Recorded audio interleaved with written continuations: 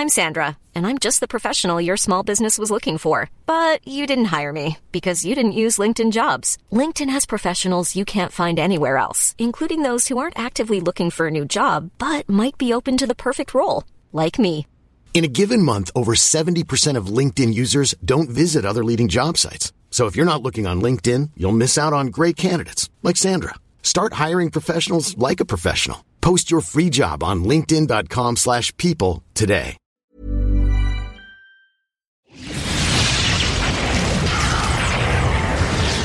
And now, coming to you live from atop the Lavender Town Radio Tower, it's the one, the only, PUCL Podcast.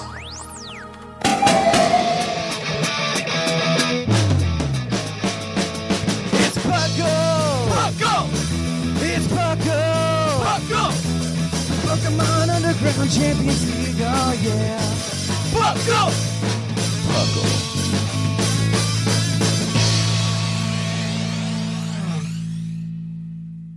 Welcome to another exciting episode of the PUCL Podcast. I am your host, Trainer Thatch, here today with my excellent co-host. We've got Lord Jushiro.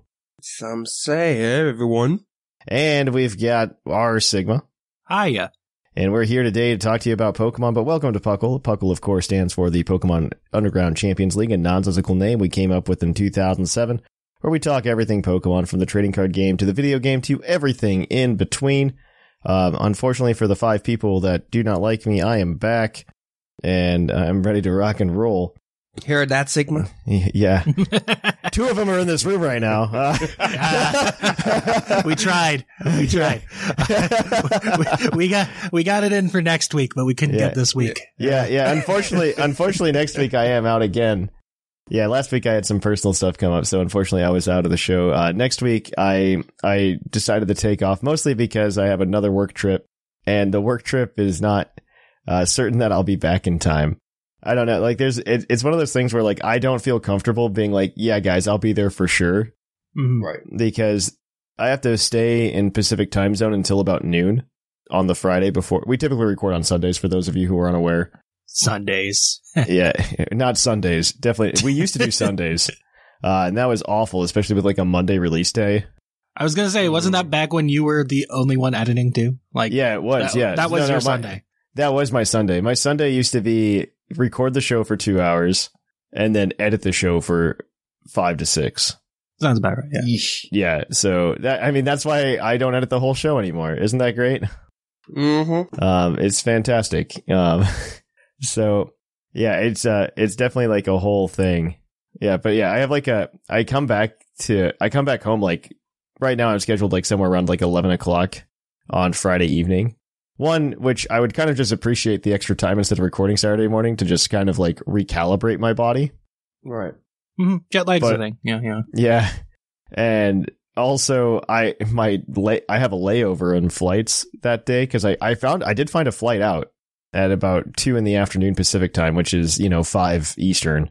And that flight gets me into Chicago, and I've got like a 40-minute layover, and I do not trust a 2 p.m. flight to be on time. I have flown enough that I just do not trust that. You're probably not wrong. Yeah. I mean, I know that most airlines build in buffers nowadays, but like I am a little concernicus that like that 40-minute layover will not exist. And I might just get stuck in Chicago. Man, I wish we could use fly in real life. Be like those hawks in Lord of the Rings. Yeah, where right. they just grab you and you're just right ragdolling all the way to where you need to go. Right. Yeah, no, I would love that, so that I don't have to catch planes or anything. Oh God. We'll see. We'll TSA. See yeah, I know. Yeah, but after that I'm pretty open for the remainder of the year, I think. I'll probably like take a vacation here or there. I think in August I'm going to go to Gen Con. I've finally been buying tickets for that, so they opened up this week. Nice. That's the one in Indianapolis? Yeah, it's in Indianapolis, so it's not a super long drive for us. And I mean, it's supposed to be, it's like crazy big. Yeah. Mm-hmm. I hear people talk about it all the time because I've been listening to like a History of Magic the Gathering podcast by like the head designer since for like 10 years now. And Gen Con was like a big thing for Magic back back when it started. Yeah, no, Gen Con's just big for a lot of things. Like mostly like we're super into Dungeons and Dragons. Yeah, I know it's big for that. And so it's big for that tabletop gaming space as a whole. But like, yeah, I'm pretty excited for that. Other than that, I've also been, I've been playing the trading card game still. You can't get me off that. I feel really bad because I've just joined the easy laddering that is known as Roaring Moon. That is one of the 3 decks that I play depending on what my daily quests are. Roaring Moon is just like, I don't know. It's just like Helmet. It feels very Helmet. Like it does one thing. There are a lot of varieties. I recently picked up the Pokemon Catcher version and oh, really? It's very nice. It's like, I've been playing some list that performed at a tournament once upon a time, and I really like it. It plays really well. I was playing like the Iron Hands variant. Where I did not play that. That's too much. That's clunky. It was unnecessary. I think the Greninja variant was fine though. Like where you're playing a few water energy and getting them onto your Greninja to just take out some Kumpe one day and be happy. Yeah, I think, but, I was actually really pleasantly surprised by the regional last week. Oh, the finals I was very happy to see. Yeah, Golden Go made it to the finals, baby. Golden Go versus Chien Pao, and somehow Golden Go lost, but okay. Yeah, good for you, Golden Go. Good for you trying. No one believed in you, buddy. Nobody believed. I still don't believe. I don't, like...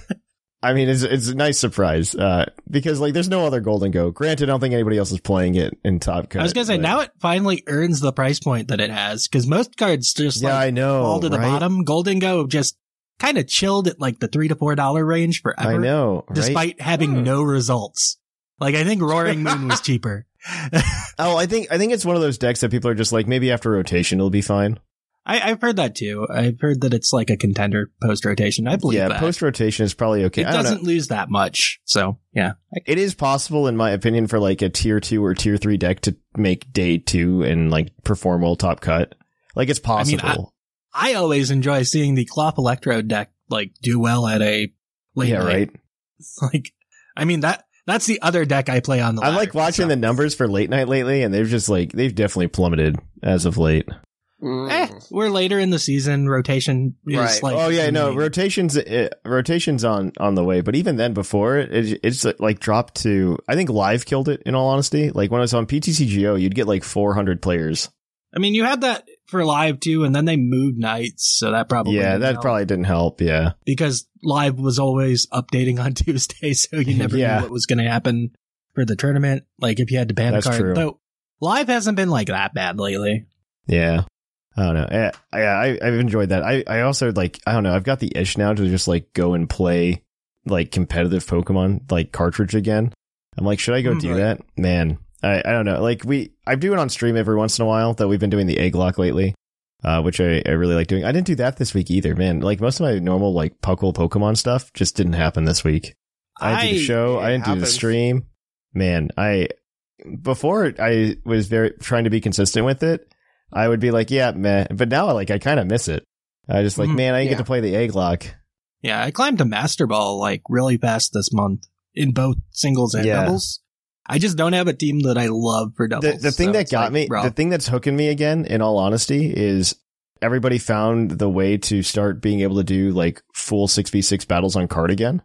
Because you can just set up the battles, which I definitely agree with. And I'm starting to think like, oh man, like regular OU or even like draft league of some sort. Mm-hmm. I think it would be also, I don't know, like between the staff, I think it would just be really cool for us to have like a tournament that we record. Mm-hmm. I think that would just be really fun. Man, I have to do something to figure out how to get back to competitive anything in Pokemon because both of them just feel so overwhelming. To try to get back in or try to get into. TCG is worth waiting like a month. Yeah, TCG rotations in the end of March or early Literally April. A month, yeah. Yeah. TCG, I'm completely disconnected. At least I'm somewhat connected to the video games because I still play them, but yeah. I haven't played TCG in months. I don't know. I feel like we should do something because I've definitely been playing TCG still, which makes me feel good about myself to some extent. And like I'm aware of competitive and like my competitive senses still exist. To the point where like we could play VGC online and I can go ladder with the team and be like, okay, I have an idea of what's going to happen here and I'll do all right. But like, I'm definitely not good at it like I used to be. Like I remember the days. It's all about practice. Yeah. Yeah. I remember the days when I was like really in tune where like I could see 3 to 5 turns ahead. The top 16 Thatch back in. Back in that day. Yeah. Good old top 16 Thatch. Top 16 Thatch. Yeah. Imagine how much money you would have made if it were like today. Right? Like, I assume you didn't get like almost anything for that. Now when I got top 16 that one time, now it's like 6 years ago, like almost to the dot. I thought it was like in 2019 or something. No, it was 2018. It was 2018. Okay. I remember clearly because it was my last year in grad school and I'm like, I just want to go do this to do it. And I got to hang out with Bo and Viger and that was really fun. Yeah. Oh my gosh. Like, cause I went into that one being like, I'm going to go 0-3 and just drop and just go have a good time. But I ended up doing really well. I beat like, who was it? Paul Chua, I think. Nice. I think I beat him. I've sat next to him at a nationals before. Yeah. I think I actually beat him. I didn't realize who it was when I played the game. And that I remember that set. I definitely got super lucky on that set. I think I got like a rock slide flinch and like a burn off a scald or something similar, all in the same turn. And the only reason I won was because like the burn damage was like just enough to take something out. Ooh, nice. Yeah, it was insane. That was a tough set. But yeah, oh man, I even like singles though. I remember like because we used to stream viewer battles all the time. I used to just like be really in tune with it. Right. I don't have that anymore. Like I could probably see like a turn or two ahead sometimes nowadays. But yeah, I just can't. And that's exactly the intimidating part of it that always kept me back. It's not you learning what your Pokemon does. That's the easy part. It's just knowing the meta, knowing what the other things are going to do. Right. Is prediction, and that's the part I suck at. I just, My problem in the current meta is Deoxys Speed. I never know what it's going to do. Yeah. That's a very specific problem to have. Sure. Maybe we should get together. You and I just want to hang out more. Maybe this is a good way for us to hang out more. We should do a series where... We definitely do. I'm moving now this month, next month, so my schedule's going to be more lighter. Yeah. I'll have a recording room, so I can start recording at 6 and 7 a.m. again. Oh, man. Well, it's not going to be specifically a recording room, but it is a room apart where I won't bother my wife. I think it'd be a lot of fun for us to do a series where like we try to teach you how to play competitive again, whether it be TCG or video game, Yeah. We walk you through it. And it's funny because I've been trying to get into a TCG. I've been avoiding Pokemon because of overwhelming it is. Right. But I'm like, man, maybe Lorcana, that's the new Disney game that came out. Yeah. Those cards looks really pretty. I'm like, on the art alone, they get me. Can't find them anywhere. Yeah, that's the problem. So I thought, maybe Dragon Ball. I know there's a Dragon Ball TCG that, it's really good. It's now rebooting into a new one. I was going to say, I haven't heard much about Dragon Ball after like Digimon and One Piece was like super successful. It's rebooting. Now it's going to be Fusion something. Okay. And it's going to relaunch now. I think it's in March, if I'm not mistaken, or maybe it already rebooted. And then the other one that I was waiting on is Star Wars Unlimited. It's a new Star Wars trading card game that is going to come out this year. It doesn't have a date yet, unfortunately, which is why there's a lot of TCGs, interesting TCGs that are coming out. But either you can't find them or they haven't been released yet. So, yeah. Now, I mean, Pokemon's not that bad right now, in my opinion. You pick up Charizard Jushiro and you can just run. Oh, yeah. No, I played that deck. Because that's the deck they give you in live. Charizard, right? Roaring Moon's really easy to run. Yeah, Roaring Moon is easy too. There's a couple easy decks, and just stay away from Lost Box, and you're probably fine. Yeah, honestly, yeah. And understanding that again, the intimidating part isn't really understanding the cards because that's I played Magic forever before Pokemon and all that. It's the meta. Yeah, of course. Is the relearning everything out there, and that's why I want to help you. I have most of that knowledge, right? I mean, that's also why it's probably worth waiting for rotation, right? Like to some extent, like if you're going to buy physically, for sure. Right. A third of the cards disappear. Mew disappears. Yeah, okay, but Mew's not like a huge issue right now, online at least. This is true. I have not seen a Mew in a long time. Yeah, I don't think Mew is a big issue online. We should make it like a YouTube video. We should. We should. Yeah. No, I absolutely think we should do that. It's like attach or Sigma teaching me. Yeah, exactly. I'm just there like a student asking questions. No, that's what I want. I think it'd be good content. I don't know. We should think about it. Let us know if you want that. Send us emails, pucklepodcast@gmail.com. Teaching an all dog new Pokemon. Yeah. That's the name of I know we can keep talking like this forever, but we are a Pokemon podcast. We do have to start the show. So we're going to go ahead and we're going to cut it here, guys, and we're going to go jump right into the news. So let's cue that epic music.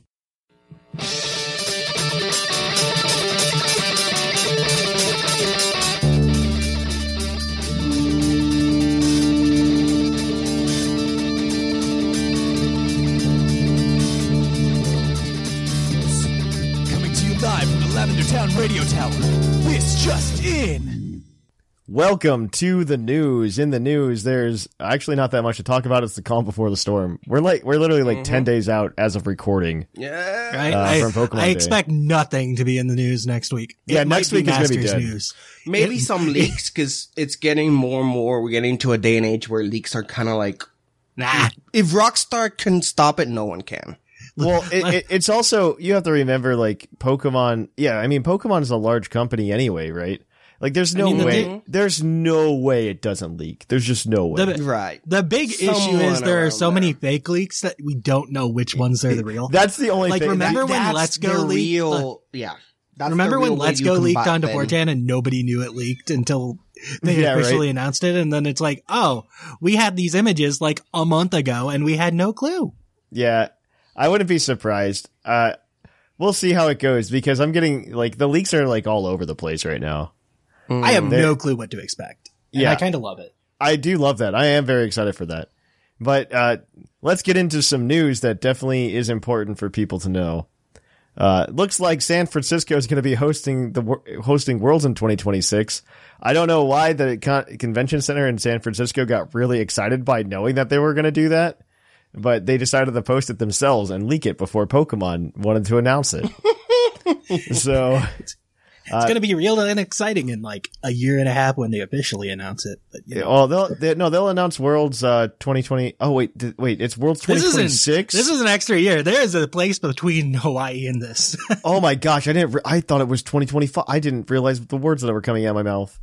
Oh my gosh. So there's a place in between this and that. Oh my gosh. That's ridiculous. Dang. Yeah. They're also going to be lighting up. My up. generation is starting to take over, so we get excited for stuff. Yeah. They'll be lighting up the Empire State Building for Pokemon Day. Plus there's going to be a local event in Go. Maybe Captain Pikachu? Who knows? Who knows? Because it's not for Unova is the thing. It's for the anime. It's for the anime. Don't get excited. Pokemon Horizons finally makes its debut in the US after already existing for a year in Japan. And also getting its second season already in Japan. It's insane how far behind we are on this new anime. It's like we were, before the anime switched over to Horizons, I think we were only 6 months behind Japan. Yeah, it wasn't that bad. It wasn't that bad. And now we're a full year. I don't even know what's happening either because the dub 1000% exists. That's because it's already half aired in. It's already half aired in the UK and Canada. It could be a TV deal thing. Oh no, it 100% is. It's 100% a Netflix issue. It's 100% a Netflix issue. They delayed it 2 weeks. It was supposed to start airing literally the end of next week, I think. Yeah, and it got pushed back to March. Probably because I think Avatar starts next week or something. Yeah, Avatar comes out on Monday, which is kind of exciting. Yeah, I'm excited for that. I'm hyped for it. I saw One Piece on Netflix and they did an amazing job. Yeah, the One Piece on Netflix I was actually really impressed by. Me too. Mm-hmm. I heard it. I wasn't going to watch it. I'm like, this is going to be bad. Well, because Cowboy Bebop all did the terrible. Secondhand. Yeah, right. And then I heard all the second people secondhand people just saying hey, it's really good. Then yeah, it's actually really good. It's really good. So I'm excited at what they do with Avatar. All right. Well, Sigma, talk about the other things that are happening. I think Jushiro was red. Yes. Oh, no. We're going to talk about Violet and Scarlet. We're going to sign up for the second global challenge that opens later this week. Ooh. With battles being held over the first weekend of March. I should do that. I should do that. I'm going to sign up for this. Yeah, I just need to find a team. Do it. I don't have it too. I'll have to make one. I want to be Hard Trick Room Hatterene, I think. Ooh. Is where I'm at. That sounds fun. I actually enjoy this format right now in VGC. Like, the current format's very fun. I enjoy it. I just have an issue finding a team that I like. Yeah. What else and then is there? On the meta, at least the online one, the staple remover removed Archeludon was banned from OU. Thanks, Rain. I don't know who Rain. Oh, rain is the weather condition. Okay. Sometimes clouds get really heavy, Jushiro. and they decide to leak water. When water and compression meet. Yes. Yes. Yeah. But it's because it's got to move its signature move, the parabolic shot. Is that what it's called, or something like that? What? Oh yeah. The hyper beam, but it's electricity. It's not hyper beam. It's more like a meteor beam, but electricity. Right. Except in Rain, it's better. In Rain, it's only one turn instead of two. Exactly. Yeah. And you have stamina because you have stamina as an ability. ability. Yeah, ridiculous.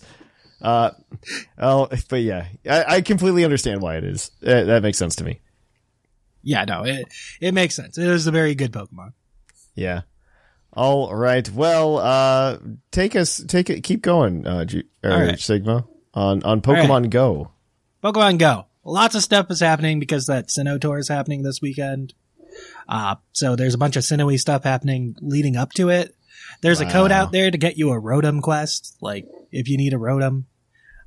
So I might there's actually lots need of a raids Rotom. happening all week. I might need a Rotom actually. I don't know. It's I think that they time only of the year. released it like once at a live event or something dumb like that. So you probably do need a Rotom. Yeah, this is like the only time. Like, I don't know. This is like the time they always do the events during the time of year that I don't play the game. Pokemon Day is such a rough time to have an event because you never know what the weather is going to be. Dude, there's 3 inches of snow outside. America. I'm not playing Pokemon Go, okay? I think it's supposed to be like 50 next week, so maybe it works out for me, but I'm still not doing it. I don't know. Right. But yeah, since there's like 1 million legendaries in Sinnoh, like different raids are happening all week. So yeah, you can look into that. And then there's also the ticket for the Shiny Shaman if you want to get that for like $5. I might do that. It's like a year-long quest you have to do, but yeah, no, I like those other the year-long ones though, because then you always have something very to good. do. You just always have I very something much to do. agree. Like those it's are nice the to have that goal. It's a good goal. Yeah, and for something as big as a shiny mythical, I think that's fair. Yeah, I don't disagree with you. I'm not touching it this time because I actually sat through the resets in BDSP, so I have a Shiny Shaman in my Pokemon home. I don't need this one, but makes sense. It's me now. In the TCG, hi. The May TCG set is going to be called Twilight Masquerade, releasing on the 24th and likely featuring Blood Moon, Ursaluna, and Ogerpon, which is to be expected because they are going to be legal for NAIC weekend. So that makes sense. NAIC's early this year. Yeah, NAIC is early. Where is it? It's in Louisiana. That's right. Yeah. So everybody can stop complaining about going to Ohio, I guess. And Temporal Forces, which is the next set that's coming out. The pre-release promos have been shown, and it looks like it's going to be Matang, Koraidon, Miraidon, and Feraligatr. Yay, Feraligatr. Feraligatr looks good. I think it does like 280. Yeah, doesn't it do like 280 or something like that? It does 280 actually. Yeah, no, the Feraligatr deck I saw it had some like early results in Japan, where it was doing okay. So I might go build it just for funsies. I can't blame you. Matang's going to be really good for metal decks. So. Yeah. I'm just coming back. The next set's going to be decent. It's going to do a lot of work. It is. But yeah, that is it for the actual news that is out there. There is a survey. Please go fill out the PUCL survey if you have not already. We're like 6 away, and then I get to go give a lecture on Pokemon or Power Rangers. 6 responses away. So do it. Feed me. And then additionally, we've got PUCL's Poke Prediction as always, which is, will Charizard be available in whatever the next game will be? Oh, actually, no. I don't know that it will be. Right? I don't either. I don't think it. I was thinking like next gen. Like, yeah, the first gen 10 game, 100%. There's a Charizard. Right. Like, is it in a Unova remake? I don't know. I don't think it is. I don't think it is in a Unova remake.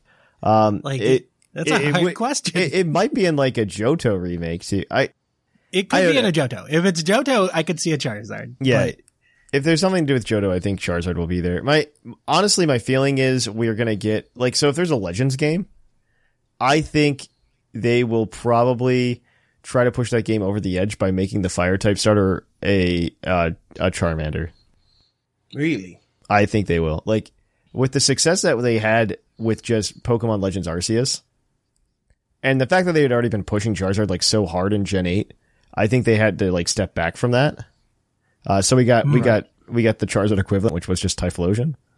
And then in Scarlet and Violet, we got Standing Charizard again, which we wanted for so long. So I wouldn't be surprised, honestly, if there's a Legends game, if Charizard was the starter, though. So, and if it does, and they do the Legends thing where they combine it with a different type, what type would you do it? I think they just give us Dragon Charizard. I can see that. A Dragon Fire? I think we get a Dragon Fire Charizard. Yeah, I think Charmeleon evolves into a Dragon Fire Charizard. And so, the people that are upset that it's not a dragon can rejoice. Like, I don't understand the people who get upset at that, by the way. Like, isn't it cooler that we got a different typing than dragon? Dragon's not a cool type. Like, it's not a cool type. The internet is that. Just I know. It's whatever people want. Like, I just think, like, people that are upset at Gyarados for not being dragon type, they could, like, I don't understand. Like, flying water Gyarados is kind of cool. It is kind of And it's a great type to combat. I mean, if you don't fight against an electric. Yeah, it's fine. It's very good. It's fine. Like, I like it a lot. I think that, I think, like, game design-wise, it's really fun. Like, my curiosity is, are they going to do regional evolutions again, or are we going to go to convergent species starters next time? No, not convergent species. I think that's I think that is a step too far. I mean, I see a world where we get that Fire Snivy eventually. I don't think it's going to happen. I really think that maybe like down the road. I don't think right now, because regionals are such a good hit. I mean, we still got regionals in Paldea on top of convergent species, and honestly, I think three. I think Wiglet. Yes, I don't disagree with you. I think Wiglet and Toadscruel really exist, honestly, to help drive home the point of Paradox Pokemon, which are these are different Pokemon, but they look the same, right, throughout the gameplay. I love Wiglet, but it is definitely the weakest of the three convergent species we have. Yes. So. Wait, three? We have two. We have two convergent species. We have Poltergeist too. Oh yeah, Poltergeist. Yeah. Oh right. I like that one a lot. I like that one. That one's good. Evolution. I like that because that one's really good. Exactly. Like that one, a lot of thought put into it. I like that one. That one's fine. I think convergent evolution is fine. I really think it's fine, but I think regional forms are better. I think convergent evolution it's fine, but they really need to, like, for example, Wiglet, they really did hammer in too close with Duck Trio. Yeah. If you like convergence and evolution, in nature, it's about them having similar features, but not being the same Pokemon, the same animal. For example, bats and birds arrive convergent evolution into flying, but they're not related, right? Bats are mammals, birds are birds. So, but they got there through the same method. So I want to see that, like, not the same Pokemon, just different types or made out of toad, mushrooms and stuff. I just want them to have something that's different. Toadscruel is a better convergent. I like Toadscruel is better than Wiglet. Wiglet's definitely the worst. I love it. I use it as my Switch icon, but it is the worst. Yes. Of the three. But so Wiglet works because of how ridiculous it is.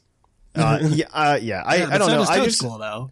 I just think I think it's just kind of like Game Freak's way of kind of being lazy about regionals anyway, is convergence. Right. I think based on the fact of how many regionals we got in Legends Arceus, if we got a Legends game, I think it's just going to be a regional.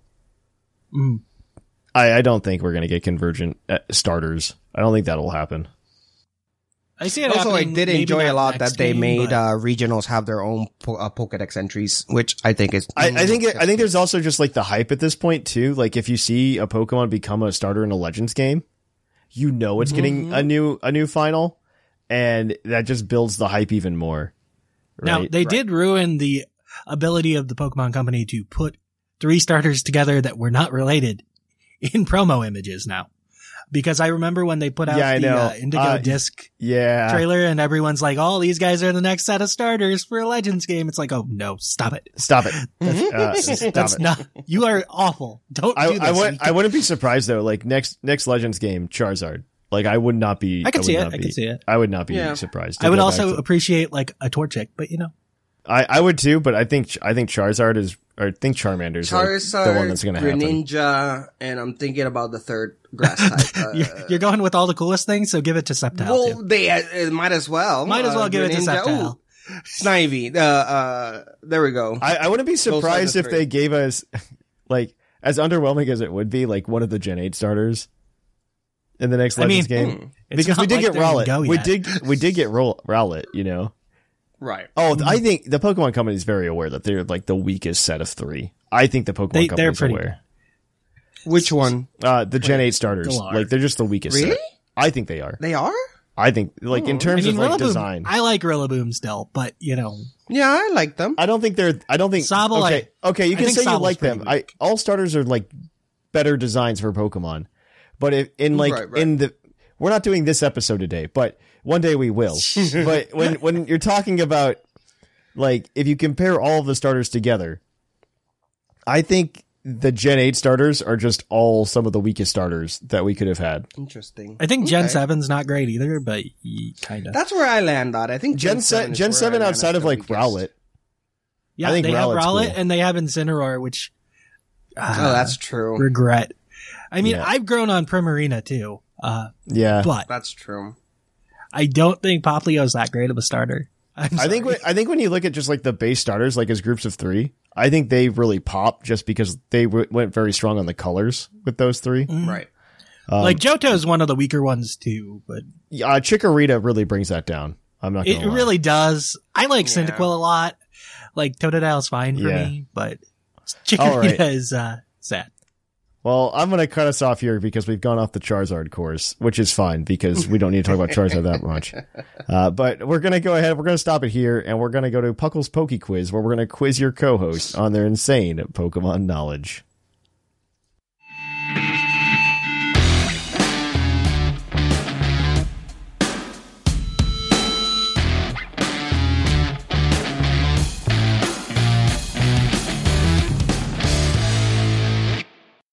Oh, hi, and welcome to the Poke Quiz, the part of the show where we quiz our co-hosts on their insane Pokemon knowledge. I'm Mark from the Dunsparce Gang, here to explain the rules. Our fabulous co-hosts will work as a team to answer 5 Pokemon-themed trivia questions that fans have submitted on the Discord server. Each question is worth 1 point, with Pokedex and multiple answer questions worth more, for a total of 7 points. The host can use a free hint at any time. If they get all the answers correct and do not use the hint, they can cash it in for an 8th point. Welcome to our trivia. Thank you for that introduction. We're going to jump right on into it. Our first question this week is going to come to you from the British Gent. Oh, actually, no. Maybe. Actually, you know what? I'm going to do it, and you guys can guess. I'm going to give you a plus or minus 10 on this. Mr. Gent. I'm going to give you a plus or minus 10 on this answer. Let's go Ranges! According to Bulbapedia, how many volumes of the Pokemon manga have been released? Volumes of the Pokemon manga. Oh, snap. Just Pokemon Adventure or Pokemon manga total? Pokemon manga. That's what I have. I am out. I have no plus or minus clue. 10 on the volumes. Not even a number. Plus or minus 10. I just assume that they're like 8 volumes per region, I think. I know box sets exist, and I think there's like 8-ish volumes in a box set or something like that. But Yellow exists as its own thing. Holy snap. I'm gonna round it up to 10 per generation? I mean, how much is a volume in manga? I don't read enough mangas to know. A volume in manga is usually, I think, about 8 chapters. 8 chapters? Okay, so 8-ish chapters, something like that. Let's say that they're in Gen 9 now? Yeah, there's probably only like 1 volume per Gen 9. There wasn't much of Gen 8 either. Jenny? I'm going to say 90.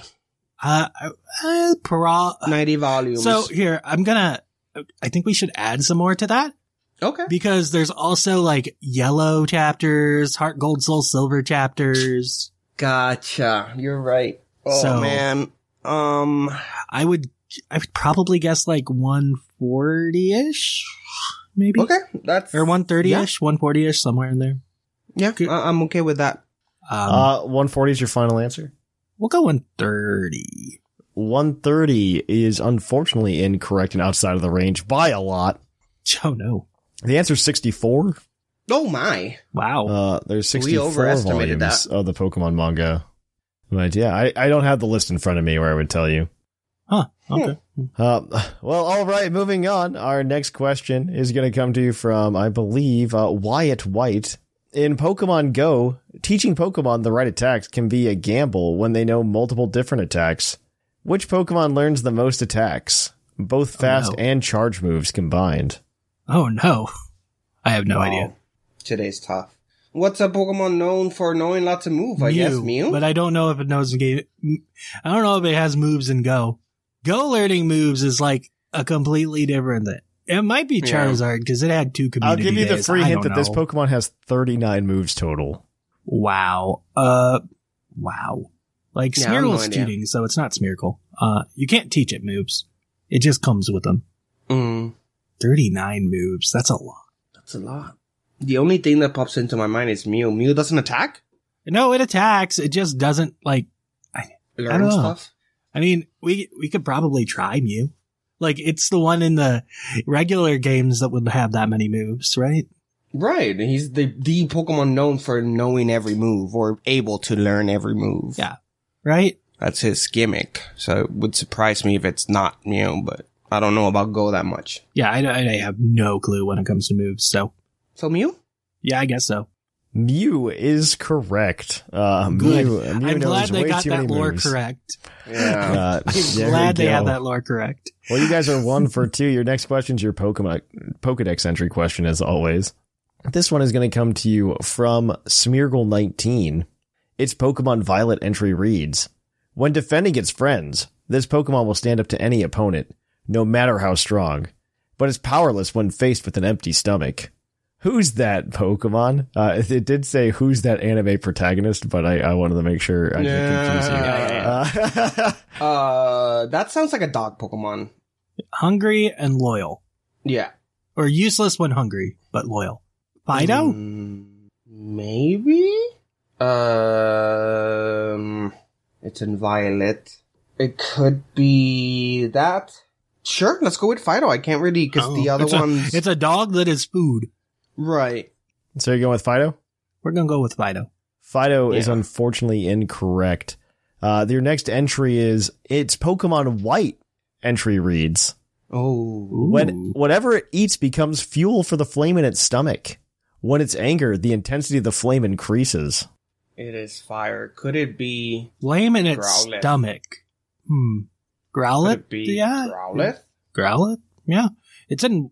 Like, Pokemon White doesn't tell us much. It just tells us that it's in the first 5 games. Yeah, I mean, and then to me it still sounds like a dog. So Growlithe. Yeah, that's the only one I can think of. Yeah. Growlithe? Growlithe is unfortunately incorrect. The answer is Pignite. Why is that protecting things? Why does that need right? Yeah. Okay. Yeah, because nobody cared about it. We never learned its entry. I wouldn't know. I never picked it. Yeah. I just got its dex entry and moved on. Okay, you guys are 1 for 3 right now. Your next answer is your multiple answer question, as always. Now, looking at this, I have 2 types of questions to ask for you that you can choose from. One is about the Pokemon anime. And some minor specifics about the Pokemon anime. And then there's another one that is about signature moves. Ooh. Your choice. Which one do you feel more comfortable with? I'm about even on both of them, so it's up to you. Man, I want to go signature moves. Okay. They interest me more. Signature moves? All right. There are 11 answers here. What I'm going to do here is I'm going to do something that we've never done for this question. And I'm going to offer you guys up to 4 points on this question. Yeah. I'm going to offer you up to 4 points on this question. There are 11 answers. For every 3 answers you give me, I will give you 1 point. There are 11, so if you give me the last 2 after you get the first 3 points, I will give you an additional point, up to 4. This is from Zay Paladin. Name the starter signature moves that are still available to only one starter. There are 11 in total. So it has to just be to the starter. Yeah, I mean, it's still their signature move. Nobody else learns it. Oh, okay. So it's not Mat Block because, well, 1, it doesn't happen anymore, but 2, Throw had it for some reason. Yes. It would not be Mat Block. But it would be... So Water Shuriken. No, not Water Shuriken. Excelgor has it. Though Excelgor is not in the game right now, so maybe it counts. That does not count. It means, like, in general. Has another Pokemon ever learned this move, ever? Meaning Pyro Ball would be correct. Pyro Ball is correct. Snipe Shot is also correct. Those are 2 of them that are correct. I believe Grookey's is Drum Beating. Drum Beating is also correct. That is 3 for a point. Torch Song. Torch Song is also correct. No? Torch Song is correct. Are we locking in Dark Lariat? It's not Dark Lariat. Dark Lariat was a TM last gen. So you're at 4. Yeah, you are at 4. Yeah. So we need, what is, Aqua Step is Quaquavol's. Aqua Step is 5. That is correct. Court Change is still a Cinderace signature move somehow. It is. You are correct. That is 6. You're at 2 points. Don't know how Passimian doesn't have it, but we continue on. What is the Meowscarada's Flower Trick? That's the call. That's Flower Trick. Yeah. That is 7. And Torch. We already said Torch. We got Song, Torch Song. Right? So we got the newest guys. Oh, the Hisuian starters signature moves. Infernal Parade. That is correct. That is 8. That is 8. Oh, both of Decidueye's signature moves are still there. Which ones? I'm trying to think of their names. Triple Arrow, I think, is the new one. It's Triple Arrows. Yep, for Hisuian Decidueye. How many is that? That's 9. It's 9 now. Yeah. So you have 3 points. There's 2 more moves you need. Ceaseless Edge. Ceaseless Edge from Hisuian Samurott. That's 10. We need, what is regular Decidueye's signature move? I don't recall. It's like a chain move. It's the arrow. It's Sinister Arrow Raid is its, I love that you know that, move, but not the actual move. Yeah. Yeah. Right. Spirit Shackle. That's the name. Spirit Shackle is correct. That is all 11 moves. Wow. You did that. That is 4 points for you guys on that. I don't know how. Awesome. Actually, there is not a new Archer. That's why Spirit Shackle hasn't been given out. Exactly. They haven't had the crossover with Pal World yet. I was going to make a Pal Word joke and I stopped. It's like you might have been able to get it on Iron Valiant, but did you need to? No. We're good. No. All right. Well, you guys are 5 for 4 now. Your last question is your base stat question, as always.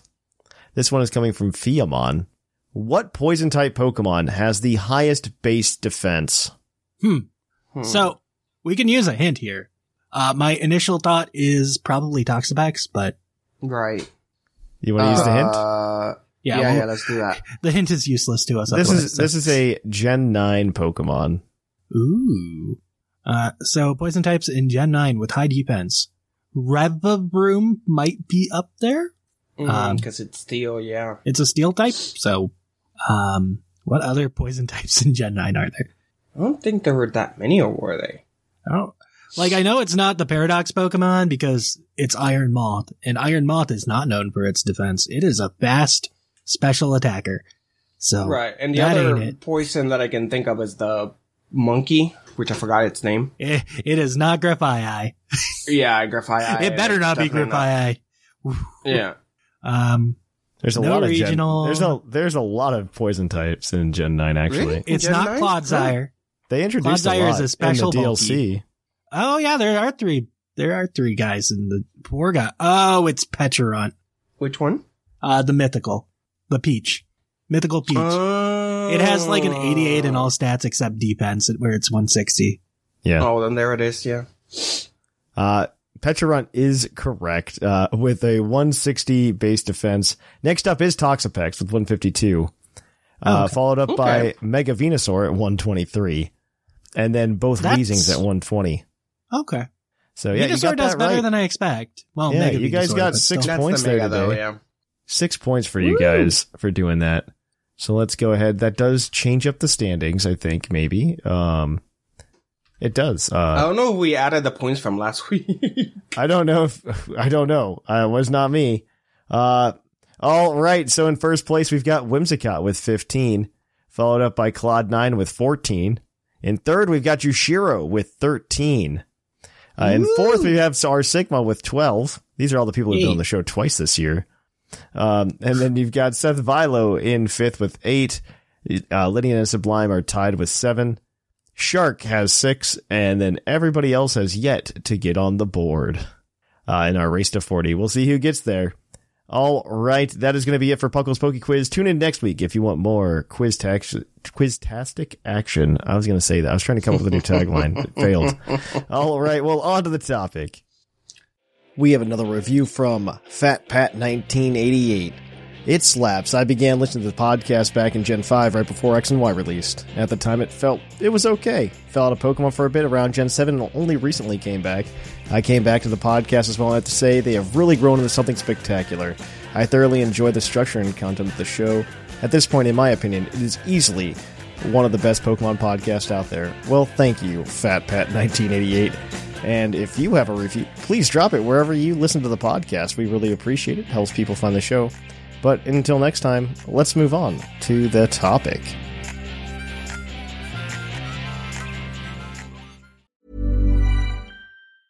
Hiring for your small business? If you're not looking for professionals on LinkedIn, you're looking in the wrong place. That's like looking for your car keys in a fish tank. LinkedIn helps you hire professionals you can't find anywhere else, even those who aren't actively searching for a new job but might be open to the perfect role. In a given month, over 70% of LinkedIn users don't even visit other leading job sites. So start looking in the right place. With LinkedIn, you can hire professionals like a professional. Post your free job on linkedin.com/people today. Burrow's furniture is built for the way you live. From ensuring easy assembly and disassembly to honoring highly requested new colors for their award-winning seating, they always have their customers in mind. Their modular seating is made out of durable materials to last and grow with you. And with Burrow, you always get fast, free shipping. Get up to 60% off during Burrow's Memorial Day sale at burrow.com/ACAST. That's burrow.com/ACAST. burrow.com/ACAST. Welcome to the topic. Our topic today is top 5, bottom 5 legendaries. Woof. You guys didn't think we could do it, but we did. We came up with top 5s outside of types. We have more. we can continue. Yes. Yeah, people are. I just remember so many people were just like, "What are you going to do after the types? Here's 7 ideas of mine." And I'm like, "Guys, we got this figured out. I've been planning this for months." Yeah, like after the first couple episodes were a success, it's like we figured it out. We got to keep this going. We have to keep going after types, right? Like, we thought about this, guys. All right, but yeah, we're going to do legendaries. I really want to start off with legendaries. Yeah. I think it's a fun, easy one to introduce the concept of not a top, bottom 5 types episode. Mm-hmm. So we've got the list of legendary Pokemon. We aren't including mythical Pokemon today because that's another episode in its own right.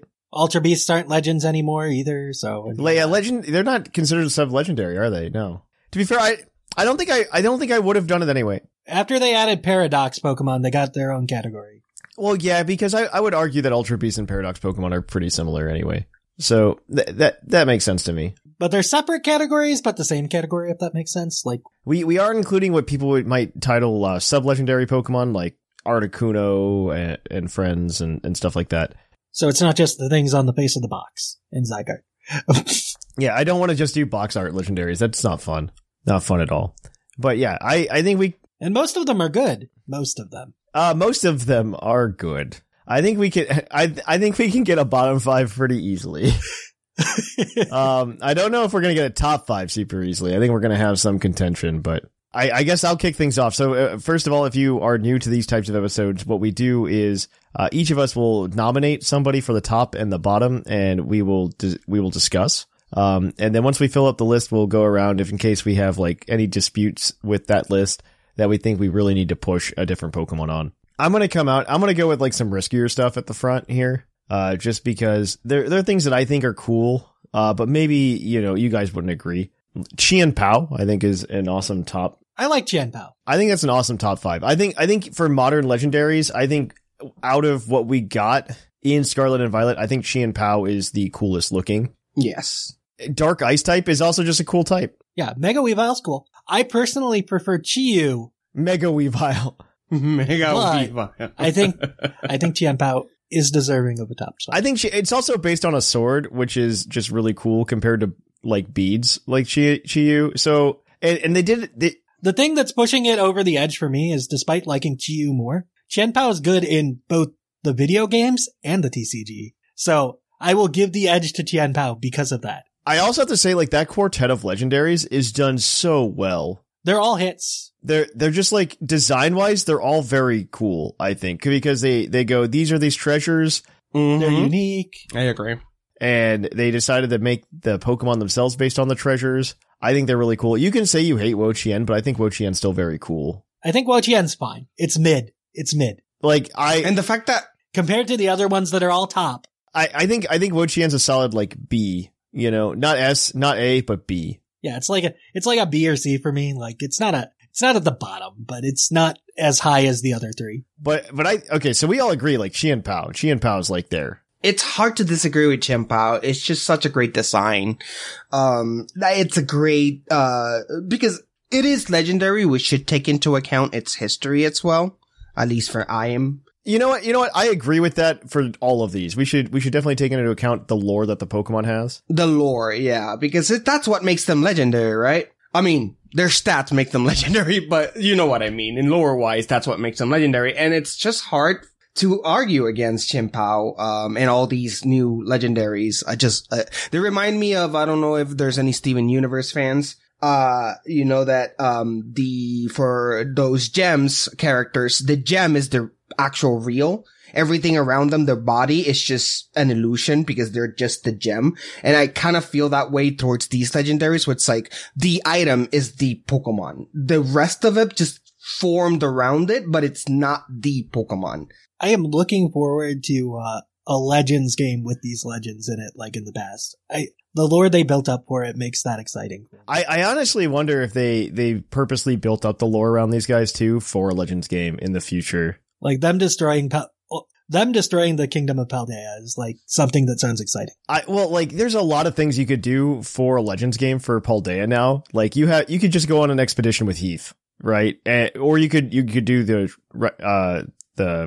Treasures of Ruin. Like there's a lot you could do. But yeah, okay. So we all agree. Qianpao. Yeah, Qianpao, right there. It's there. It's top. So bottom, I think we talked about it at the beginning of the show, like Cosmoem / Cosmog. Like, do we care? Like Cosmog is probably better, but like Cosmoem. I'm okay with Cosmog. Like, as useless as it is, it's actually cute in the story. Cosmoem is yeah. I also think the idea, I do love the idea of like, especially story-wise, narratively, of us having like this weak Pokemon that evolves into. That's what, yeah, I'm in the same boat. Yeah, you follow its journey. Yeah. The legendary, like, I love that the entire time, like, you're not supposed to know, but it's, Pokemon's very bad at not, like, putting the writing on the wall. That your little buddy was actually the legendary for the game the entire time. Yeah, I like that. I like that a lot. Cosmo was just... Cosmoem is a Palmo. It is a Palmo. It is a Palmo. It is 100% a Palmo. So you know what? Cosmoem goes there. Cosmoem on the bottom. Really? What else are you going to put on the bottom? Do you want to defend Cosmoem? Yeah, defend it. Well, that's the thing. I like the lore of it, and I like its purpose. It's not there to be menacing. It's not there to be, it's there to be in something you're supposed to care about, something you're supposed to like, I want to protect this little cinnamon roll, you know? Yeah, Cosmog. That's Cosmog. Yeah, Cosmog. This is Cosmog. Cosmog, that you're thinking of Cosmog. You're describing Cosmog. Cosmoem is like the... Oh, you guys are talking about Cosmoem. Yeah, the bad one that's always asleep. Oh, yeah, I agree. It has no emotion. It's just kind of there. Sorry. Yeah, I thought it was Cosmo that we're talking about exclusively. Lily carries around in its bag despite being like max weight. Well, they're trying to make Cosmo like they're trying to give you like a sense of like, oh man, we got to go save our little buddy Cosmog because something happened to it. And it's just like, it's very unnecessary to the story, and it's very unnecessary to the Pokemon. It could have just been a form of Cosmog instead of an evolution. Okay, yeah, I agree. We can leave it there. All right, well, Sigma or Jashira, I don't care who goes next. I'll go next. And since, you know me, I gotta stick with my git. We're talking about legendaries. There's only one legendary that immediately comes to mind when you think about legendaries, and that is the OG, Mewtwo. I don't disagree. I actually don't disagree. I'm okay with it. Yeah, Mewtwo is the first real feeling, even though we have the legendary birds. When you encounter Mewtwo in Red and Blue, it's just such an outer world experience to be that gorilla looking thing. 'Cause the sprite for Mewtwo was horrible in the first. Yeah, it was a bad sprite. So we just talked about, we were talking about Chien-Pao and like the lore behind it. Right. Mewtwo had lore. No. I'm not saying Mewtwo doesn't have lore, because you can obviously go to like the Burn Mansion in Cinnabar, and there's a bunch of books and stuff. Has way too much lore at this point. It has more lore than Lugia. Right. I think it literally just like demonstrates the change in how Pokemon games have been built as of late. Because you look at Chien-Pao, and we get the whole story explained to us, right? The king had these treasures, he probably stole them kind of, and then they ended up being evil. History class was a very good addition to the games. But this is like completely unnecessary for you to catch Mewtwo. You don't have to read the books in the Burn Mansion. And even then, it's still super vague. It's just like, yeah, we tried to make this thing, and it escaped. The movie helped add to the prestige of it too. It did. But like, I don't know, you look at Mewtwo and you're just like, yeah, we gave it, the bare minimum lore here, guys. I mean, it's not the bare minimum. Like I said, Lugia exists. Yeah. Right. And we do even know its birthday. We know Mewtwo's birthday. That's true. Back when they also like referenced like real world places and Pokedex entries. I agree Mewtwo should be on.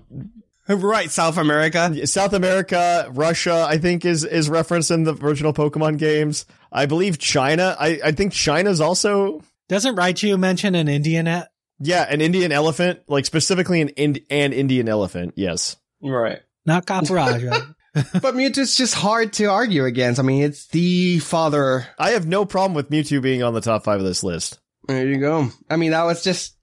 Let's just get that out of the way.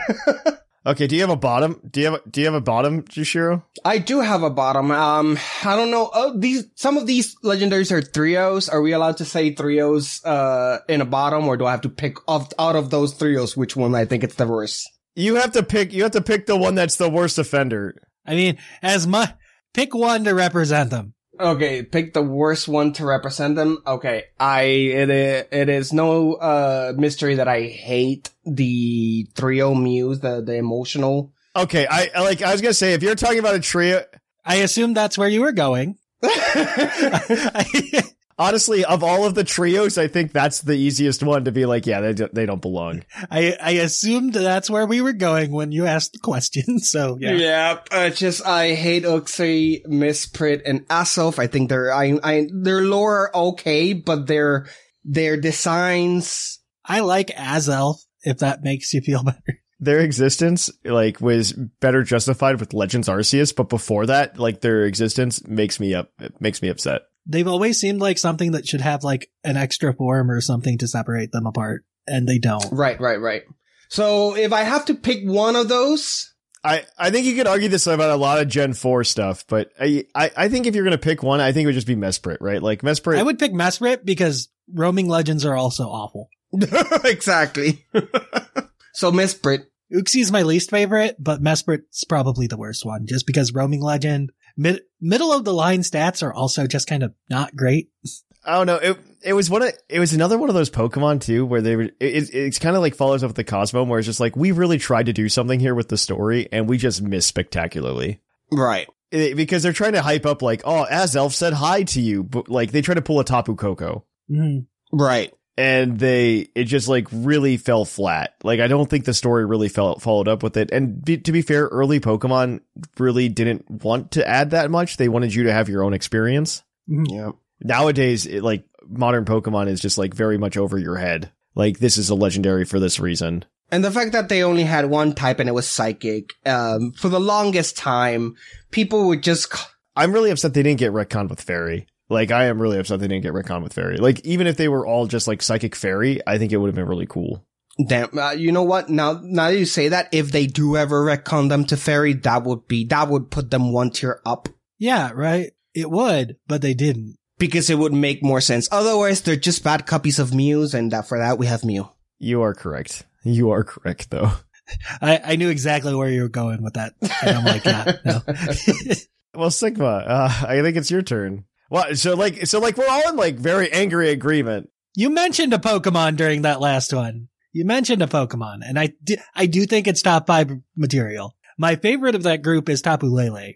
Coco represents that group way better. Tapu Koko deserves to be up there, right? Like, I like that. Like, the theme so far has been like, if there's 4 of them, it's probably better than if there's 3 of them. Right. That's mostly true. There's a set where that's not, but you know. I think it's very funny that seems to be the case. I don't have much love for Tapu Bulu, but like Tapu Koko is really well handled.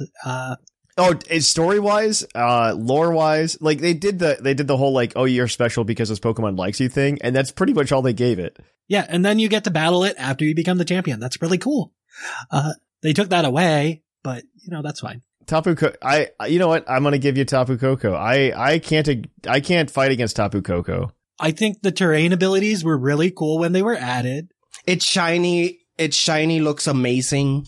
Like, it's just, there's so many positive things that you just cannot deny how that. There is one negative that I almost would nominate for bottom 5, in that their Zimu never appears anywhere else. Never made it to the TCG. Guardian of Alola is so bad. I'm okay with that Z move not seeing the light of day. Mm-hmm. Okay, so like, this is like a really stupid complaint about the Tapus. Because they made this really cool product. Like, I used to sometimes like pick up like the Pokemon action figure toys because sometimes they're really cool, especially if it's like one of my favorite Pokemon. Yeah, I understand that. And so Tapu Koko, like they came out with a Tapu Koko figure. It's actually on my shelf behind me right now, but, and the coolest thing is it would do the thing where it would like close up into his clamshell. Oof. And so all of the Tapus like can do this, right? For the Guardian of Alola attack. Where they become the head of the giant golem of light. Where they become the head of the giant. But unfortunately, like, because of the designs of the other Tapus that aren't Tapu Koko, it's really hard to make a toy that'll do that. Yeah. Right. And so I'm really upset that toys of the other 3 don't exist. I would think that making Tapu Fini close like a clam wouldn't be that bad. Yeah, the other ones just don't exist, and it's upsetting to me. Like, Tapu Lele would be annoying to do, because you're just kind of shoving it in like a... Exactly. Yeah, or a cork. You're trying to cork a bottle. Tapu Bulu, I wouldn't have thought... I would have loved to have like figures of the other ones that like close up into those little clamshells. Yes. But I'm also a sucker for like Megazord toys, obviously, and like Transformers. No, what that reminds me of is the Digimon Digi-Egg toys where they would transform. I'm also a sucker for that, obviously. Like that's what that reminds me of, because that's what Tapu Koko reminds me of when it closes its little shell. Well, do you have a nominee for the bottom? There are many nominees for the bottom available. Tell me more. I feel bad because I don't think this one will work, but I don't like Verizon Wireless. Actually, okay, so like I was gonna suggest this actually. So I think you have the right co-host on for this to make it work. I like the other 2. I don't like Verizon. I don't know.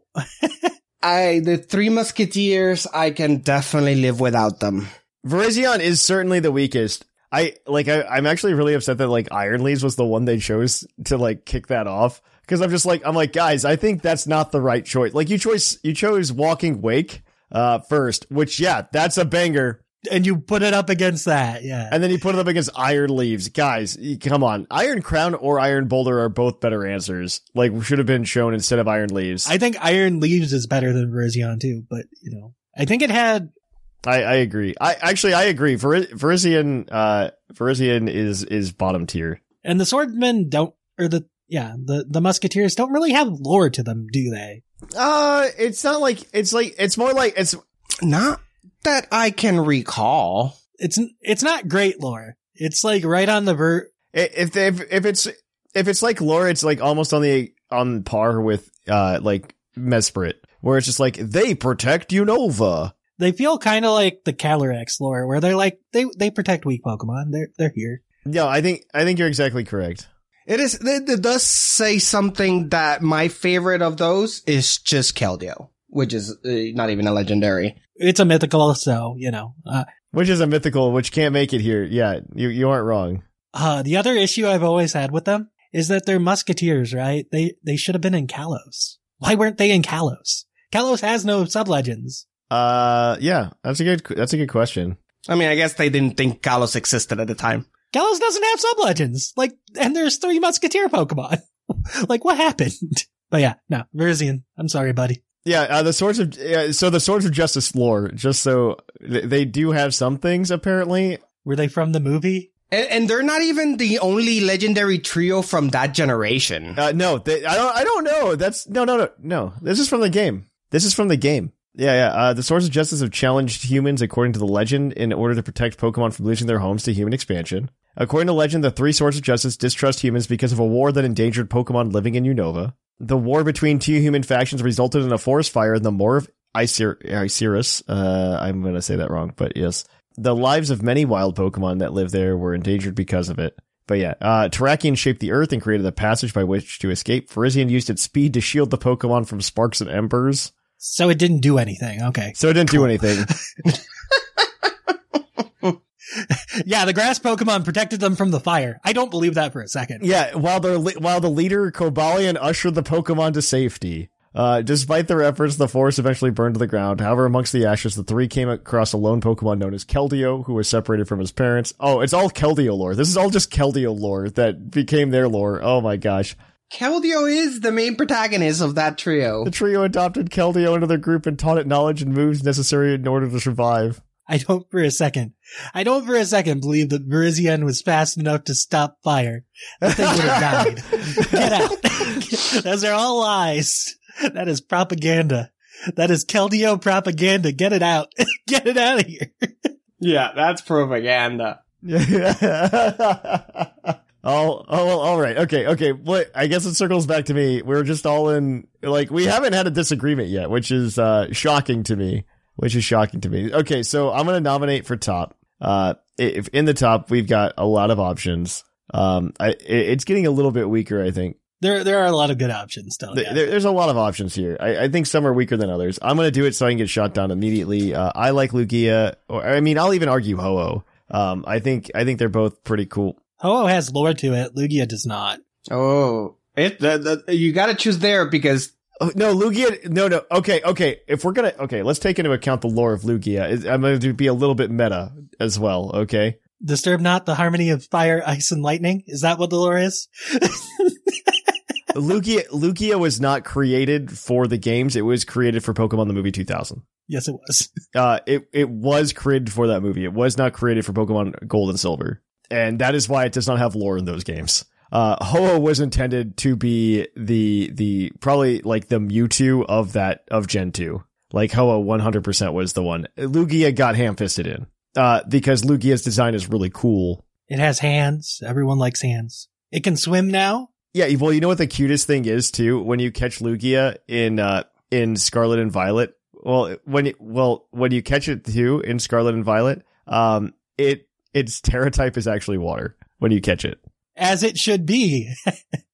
That I was gonna say, I hate that it's not water. I've always hated that it's not water. I hate that it's been psychic. So the creators agree with you. Good, they should. It's a shame. But if we remember Gen 2 Pokemon, they wanted Lugia to feel like a powerful Pokemon. Okay. They go, what's the most powerful type in the game right now? And the answer is Psychic. But it didn't need to be flying. So they go, Lugia has to be a psychic type. It's also a bird because it's meant to be the master of Articuno, Zapdos, and Moltres. So it's got to be a flying type. Which, again, Ho-Oh could have done that too, but it's okay. Ho-Oh kind of can, but can't because it's also a fire type like Moltres. I think that's the only reason it doesn't really fit into the lore that well. We don't have a Galarian Lugia. That's also a problem for me. Yes, I do think that Lugia and Ho-Oh not having forms. Those are both concerns to me, and they make me very sad. I feel like maybe we can revisit this. It both excites and scares me that they don't have forms, because that means like they might make a game where they give them forms in the near future. But then I think to myself, I'm like, do I actually want to see what they're going to come up with? Like, I saw Dialga, I saw Palkia, okay? After Origin form Palkia and Dialga, it's not a win. It's not a guaranteed win. First of all, at least those I didn't want, okay? Like, I never thought to myself, like, oh man, I want Origin Form Palkia and Origin Form Dialga. And then they made them, and I was just like, why did we make these? Okay, so hear me out. I am willing to barter here. Okay. I give you Shadow Lugia. Oh, Shadow Lugia is a good design too. I don't know. I feel like they were... I will compromise on Shadow Lugia. The way I will counter proposal is that we just put plain Lugia in because of Shadow Lugia also existing. Because I think it adds on to the awesomeness that is Lugia. But Shadow Lugia doesn't exist anymore. And Pokemon Go failed us. It exists in terms of the Pokemon franchise. It exists, right? Like, historically it's existed. Like Lugia, they've just felt like they can be a little bit riskier with, I feel like, because it was designed for a movie. So they kind of just did whatever they wanted. They have no attachment to it. It just exists. So I do not dislike Lugia. I like Lugia once a lot, but I mean, we can not put Lugia on the list. That's okay. No. That's what I mean. Let me rank up to it.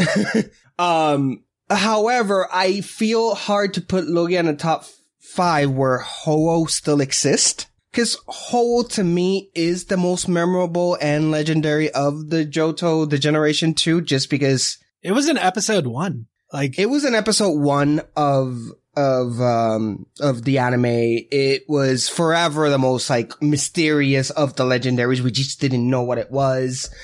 And the fact that it's based on a phoenix, it's even more awesome. I have to not vote, but it's 2 out of 3, right? Well, I'm okay. Like, I'm more on Ho-Oh than Lugia. Yeah, I'm more on Ho-Oh. I'm okay. I'm okay putting Ho-Oh up there just so the Gen 2er inside of me is satisfied. I mean, unless you want to do Suicune. Jump ship. Right, because they're sequel too. I think Ho-Oh over Suicune. Like, if you want to do a Gen 2 face legend, like, Suicune's right there. I would still argue that Ho-Oh is better. Like, it's more representative. Like, Suicune is the Puckle mascot. Or was. Or, I don't know. Do we have a mascot anymore? We don't. It was. I think Ho-Oh is more representative of Gen 2. I think it has more lore than Suicune even. It does. I don't disagree. Which we've kind of said is one of the things we want to rank it on. I will put Ho-Oh. I'm okay with Ho-Oh. All right. We can agree on Ho-Oh. We can all agree there. Now we got to go for worst. And there are a couple options here. There are a handful. Yeah. There are a couple options here. I don't know which one I want to say because like, I don't know that they're all going to make it on the list, and I feel like we're going to make somebody upset. But I feel like a way we can make nobody upset is by saying like Zamazenta missed the mark. Imagine being punished for the sins of a significantly better Pokemon. Forever living in the shadows of Zacian. Yeah, no, okay, no. Like, how do you make Zacian? And you're just like, yeah, this is fine.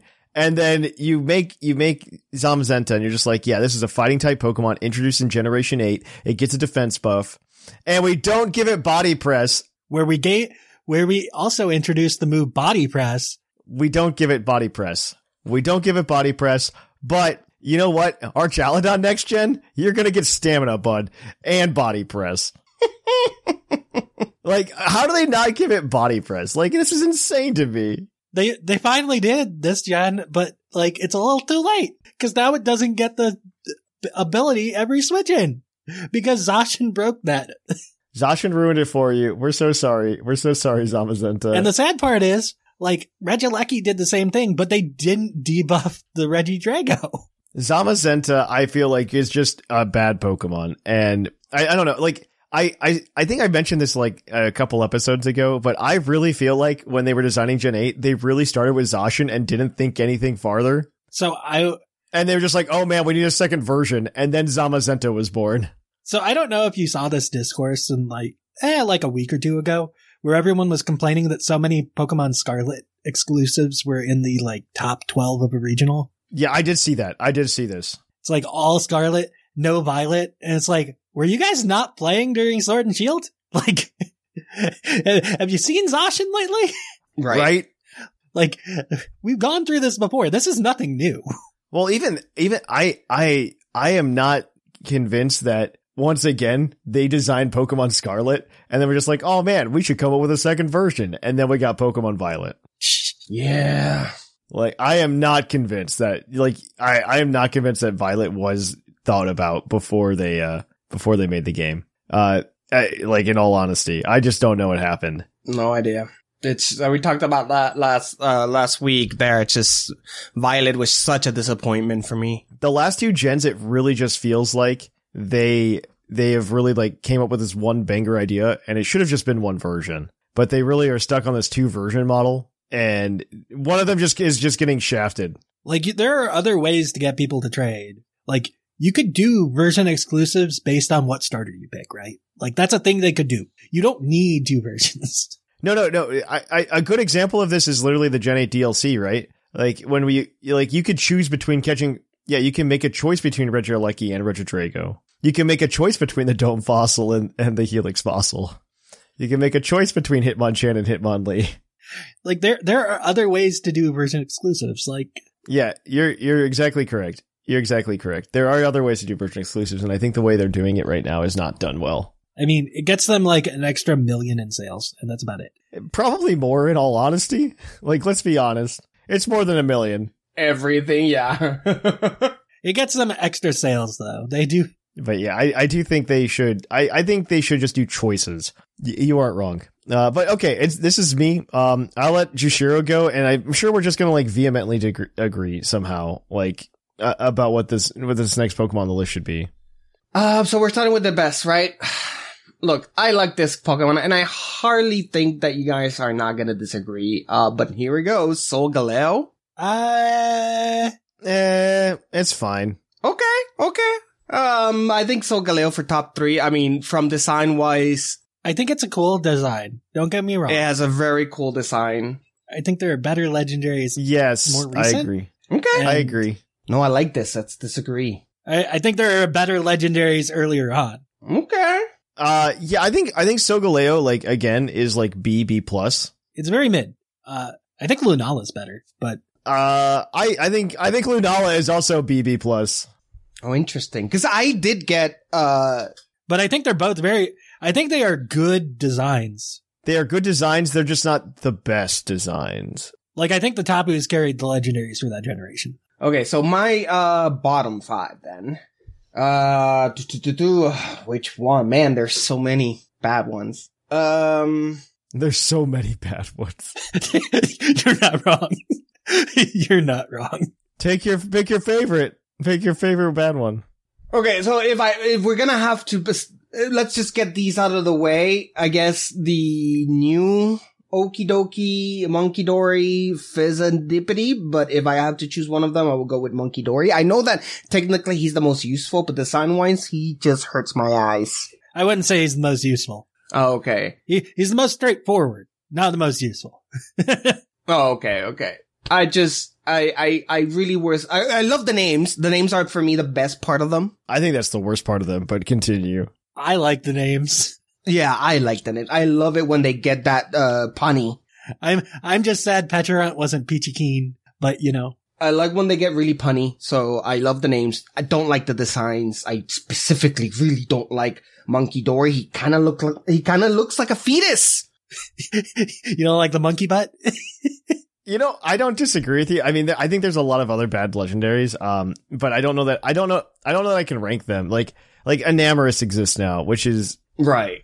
You know what? I'm okay with like Monkey Dory, especially specifically. Yeah. I think Pheasantipity is like a disappointment, as like we were all hoping for a good poison fairy, and then we got that.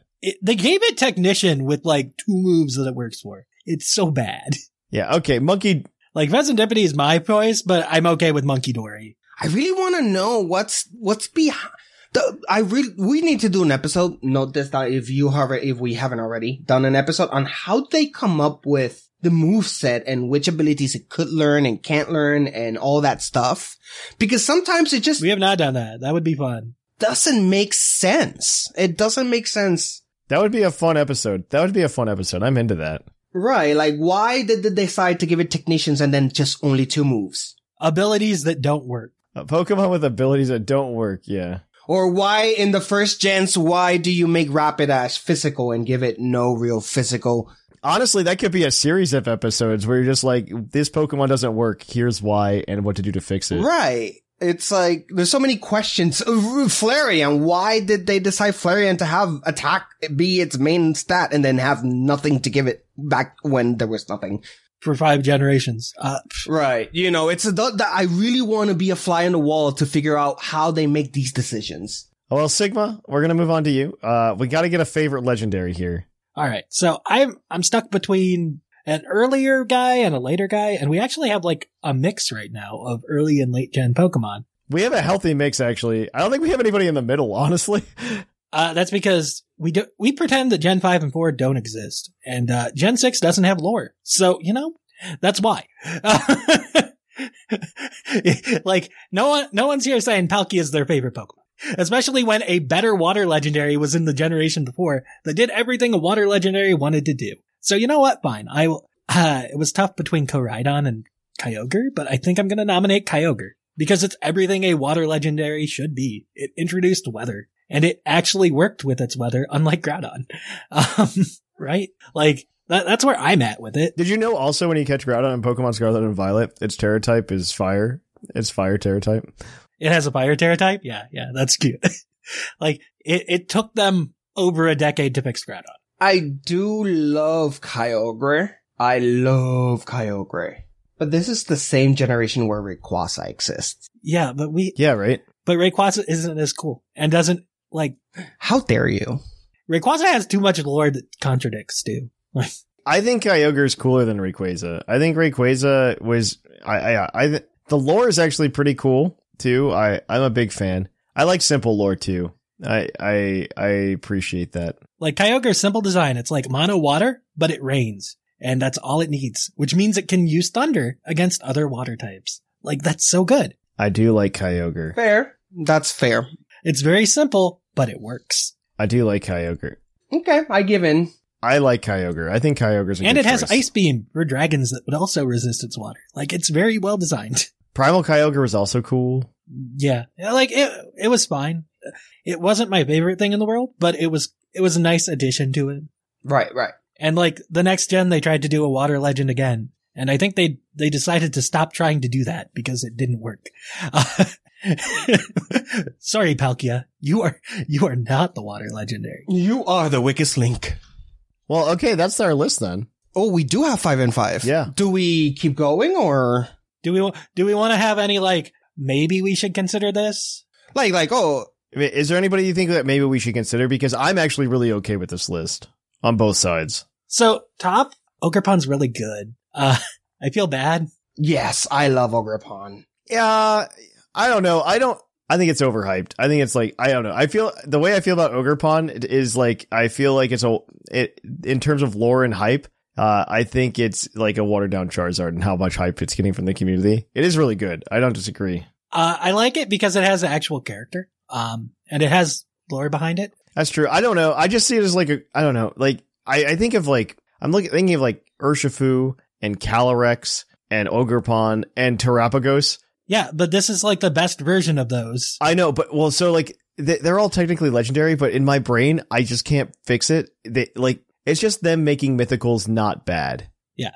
Like that's how I imagine that set of Pokemon. And also, like, I always thought those, ever since Urshifu and Kung and all these that come in DLC, I've always looked at them more as mythical than legendaries. I know I'm wrong, but that's how my brain was working. I'm like... No, I agree. No, Jushiro, you and I are one mind on this. Like, I know they're legendaries, but in my mind, I'm like, this is just how they're making mythicals not suck. The other thing I wanted to mention was Koraidon. Koraidon's a cool Pokemon. Just because it's a ride Pokemon? It is a cool Pokemon. Koraidon, like, is a good story Pokemon, like, kind of like Cosmog. It's like the best version of the Pokemon.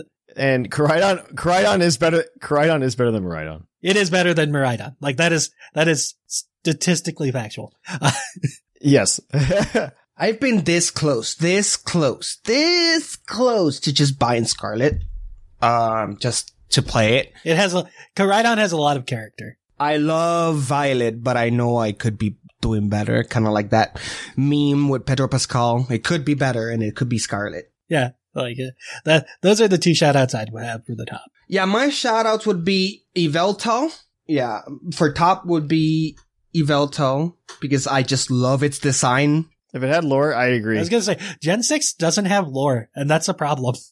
If Gen 6 is like, there's one guy outside of a cave that just tells you all the lore for the region, and that's it. That's the lore. But yeah, my two ones that I would throw in there would be that one, and of course, Giratina. Because it's the Lord of the Underworld. Giratina's fine. But that's it, yeah. I think all of my other nominees wouldn't be for top. I think they would be for bottom. There are a handful of bad ones still, yes. I think they would just be for bottom. Like, I don't want to say it because then there's gonna be angry comments. That's what we want. It's okay. The Darkest Day was a bad thing. We don't talk about the Darkest Day. Eternus was bad. And then it wasn't a good Pokemon. It's fine. It was a dark day. I don't like the turtle. That's why. The turtle's okay. Like, I'm okay with the turtle because, I don't know, they had to do something instead of being like, this is an awesome type Pokemon and just making it a normal type. And I'm like, that's fine. The problem is that Terrapagos light, time in the spotlight ends. I was going to say the issue is that we don't have the anime. Began at the end of this generation and will stay at the end of this generation because you know that the next generation won't have, whatever. I do agree with you that I'm not a big fan, as of late. By as of late, probably the last two gens where Pokemon are getting these forms that aren't meant to last. I mean, especially legendaries, particularly. I guess it's the last 3 gens. Because we didn't really get that in Gen 6. 4 gens. We didn't. Gen 6 we had Megas or Primals that don't exist anymore. Yeah, but we didn't, like, there were no legendaries that were just like, we're legendary because, and we have this form that's like really cool to make us even more legendary. Outside, I guess you could. Right. It's like Diancie. Though that's not a legendary, but Diancie's useless now. Yeah, I guess you could consider like Mega Rayquaza in that camp to some extent. But like, you think of like Ultra Necrozma. Yeah. Gigantamax Eternatus that we never got. Eternatus, G-Max Urshifus. And now we've got, G-Max Urshifus. We've also got, we got Terrapagos now that is, I mean, essentially the Pokemon is conceived as being stellar type. It's just never going to be able to do that ever again in like 2 years. Unless they keep Terra, which Terra's a good mechanic. Like, I could see them keeping it. I feel like us saying this is just like real bad cope, and the history of the Pokemon franchise tells me it's not going to happen. Yeah. If they were to keep it, I would not complain. It is a solid mechanic that makes sense. Yeah, and if they were to keep Mega Evolution, I would not complain either. Like, I think that's like, it's just not going to happen. Like, as much as I want it, I would be fine with it happening. I just don't think it's going to. I don't know. It's one of the problems I've just had with Pokemon in the past, almost a decade now, is that they're like, oh man, we want to make these cool gimmicks, and then we just don't want to support them anymore. I mean, I'm okay with not supporting Z moves, but yeah, I don't. It's just like, guys, then nothing's permanent, right? Because we have this conversation, right, where we're just like, yeah, Terrapagos is going to suck next year, though, and that's kind of like where we are. I mean, I appreciate that Ogerpon's still solid without the terraforms, right? Yeah, no. I mean, it'll still get its forms. Correct. Ogerpon is an example of a Pokemon that is excellent no matter if we lose those terraforms. It'll still have its forms, it just won't have its terrestrialization. Like, and it's still fine. Like, also the way terrestrialization works for Ogerpon is the way terrestrialization should work for everybody. Just saying. I mean, It was a good use of terrestrialization. I wish more things used that form or that style. Yeah. One last thing is the all these generational and location specific gimmicks are fine and dandy if we ever get that magical end of the rainbow treasure of a huge Pokemon game that includes multiple regions. And then whenever you move to fly to that other region, you can get those, that would be an interesting way to handle that. I think there's a chance that we get something, maybe. I don't know. Like Gen 10 is happening, right? It's Gen 10 and the 30th anniversary potentially. So something might happen. Because I do like it in the anime. I've always liked it when they go like, yeah, no, you're in Alolan now. The Pokemon here, they, I forgot what was Logan's gimmick. I think it would be cool to have a choice of what bracelet you're wearing for the power up, right? I think that could have been fun. That could be fun. Like, you only got one. You don't get to ash it. You don't get to slam it down with your Z-Ring and your Dynamax band on the same arm with a Mega Bracelet on the other, or whatever it is. That would be cool. Like, if your trainer could equip a gimmick and then you get to choose a gimmick, that would be fun. It will make the freaking meta a mess because how would you choose between a Mega or a Gigamax? You will always choose Mega, of course. But it would make the meta hell, but that would be interesting. The snap buffs for G-Max are kind of good sometimes. Well, I don't want to keep belaboring this, but our list, for those of you at home, is the top 5. We've got Chien Pao, Mewtwo, Tapu Koko, Ho-Oh, and Kyogre. I like that way it's Gens 1, 2, and 3. And then in our bottom 5, we've got Cosmoem, Mesprit, and probably friends, Virizion, Zamazenta, and Monkey Dory and friends. Let us know at pucklepodcast@gmail.com what your favorite and least favorite legendaries are. We look forward to reading those. All right. Well, on that note, though, guys, we're going to kick it on over to our Pokemon of the episode. We'll catch you on the flip-flop. Poke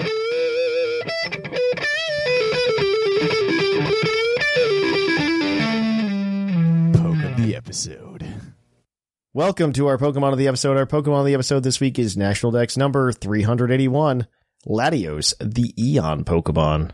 Its Omega Ruby Pokedex entry reads, Latios has the ability to make others see an image of what it has seen or imagines in its head. This Pokemon is intelligent and understands human speech. Isn't that like wow. all Pokemon? All psychic Pokemon. All psychic Pokemon. Well, no, understanding human speech. Like, okay, I guess. Because if you say tackle, they know you're saying you're asking question for to you would be then tackle. That's true. But I'm wondering if, like, would you say your dog understands human speech? It's more like a gorilla learning sign language. Then, right? Yeah. Well, okay. It turned out that gorilla never actually learned sign language. But it's just mimicking. It's not understanding. Yeah, because the gorilla would just make random hand signs, like, all the time. It turned out it would never actually be interpreting correctly. So, yeah. I do wonder if, like, that's the level of intelligence of a Pokemon. But Latios is, good Pokemon all around. Decent special attack. It's been good for a long time. Decent bulk. Yeah, it's been good since it came out. They had to I think it's been banned in previous well, that's because formats in OU. Well, because Dragon was really good for a long time. Dragon was really good, but also Soldew was a really good item, and that itself got banned for a while.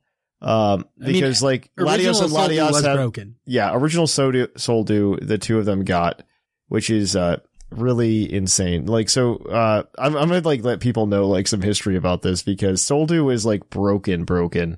It was like an assault vest and a choice specs that didn't lock you into anything. Yes. Yeah, pretty much. In from generations 3 to 6, it would give you a 50% buff to both special attack and special defense at the same time. It was very dumb. It was rightfully banned. Yeah, it was banned. And eventually, now it's fixed where if it holds it, the psychic and dragon type moves used by Latios or Latios while they're holding it are boosted by, around 20%. It works like Adamant Orb and all that stuff. So. The modifier is actually different. The modifier is instead of 20%, the specific multiplier is, it multiplies it by 4,915 dividing by 4,096. Which which is not 20%, but it's a very weird number. Why they did it, I don't know. It's fine. Soldier did get a trainer card in the e-reader era. Back when they did items. Back when they did items, yes. This trainer card allowed the player to search their deck for a Pokemon with Alto Mare in its name and add it to their bench. What? This is for like a movie specific this card. This is a movie promo? There's like a movie set. I mean, Gen 3 Pokemon TCG was also like kind of spiraling. I feel like. Wasn't that when they took back control and didn't know like what to do in the US or something? That was part of it. Like e-reader printing probably didn't help. Gen 3, like Pokemon was like on the decline in Gen 3, right? And it was. They were like, oh, what do we do about Pokemon cards? And so they're just like trying to do anything wild that they could. And we got everything that we didn't need. Everything that we didn't need. I think there's actually a Latios card. There's a Latios card that's in print right now. I have them up. Oh yeah. So there is a Fusion Strike one that isn't very good. Never saw play. Yeah. There's another. There's you a new attach one, a Psychic Energy card from your hand to a Latios, which it's a dragon card, so it required 2 waters and a Psychic and a colorless to attack for 2 times. Nobody likes that. That was pretty bad as a Fusion Strike card. Everybody hated the upcoming set. Everybody hated that. We got one coming up in the upcoming set. It's a Psychic type, which is already a win in most books. Yes. Because you could run it in Gardevoir.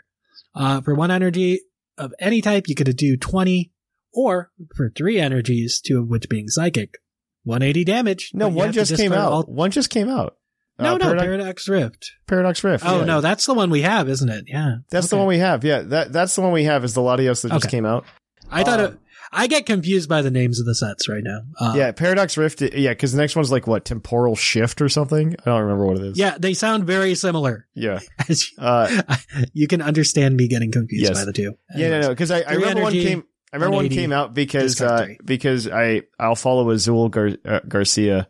And on his buy list, he said like, "Oh, pick up a Latios or something." One of Paradox Rift. One of in Gardevoir makes sense, maybe. Yeah. Yeah, it's okay. It's like an okay card. Like for Gardevoir, it's like a free 180 damage. Sure. Yeah, pretty much. And yeah, in Gardevoir, it's probably fine. Especially post rotation when they lose all their attackers. Yep, it'll probably be fine. That aren't named Screamtail. Yes, you are absolutely correct. Like post rotation, you'll probably want this Latios. In the game, it's shiny as fire. Yeah, I'm shocked. Is this the one that's teal? I like teal. It's green. I always thought of it as like a mint color. It is like a green teal. You are correct. It's more like a green shifted teal. You aren't wrong. Notably and it notably did not get washed out in the transition to 3D. That's nice. That's always a win. No, I like that is an issue with like a lot of Pokemon. I don't know. Like you look at like the black and white sprites and you're just like, wow, the colors are so vivid. And then you get. We don't like to talk about what happened to Blastoise. It took a lot of years to get that back. Yeah, and then like the colors just like go to like it's been 10 years and we finally figured out how to do Pokemon in 3D, guys. We fixed them finally. Do you know what was the concept for Latios and Latias? They did a jet plane, but it used to be combined with Blaziken, actually. Yeah. Oh yeah, way back beta design. The beta design was essentially like a fusion between Latios and Blaziken, and then eventually they split that into 2 different Pokemon concepts. So it's supposed to be a chicken. Well, right. Blaziken is. No, we took the chicken away. We took the chicken away. The chicken was bad, and so we made it a starter instead. If you actually look at like, there's like a really early image of like a trainer character like riding on it. Yeah. It was our first like major, well, no, not, we had Mamoswine and Skiddo before, unfortunately. It was the first one we could call readily though for ride Pokemon. Yeah, you're not entirely wrong. That's true. Yeah. I liked Soaring. Soaring was fun. Yeah.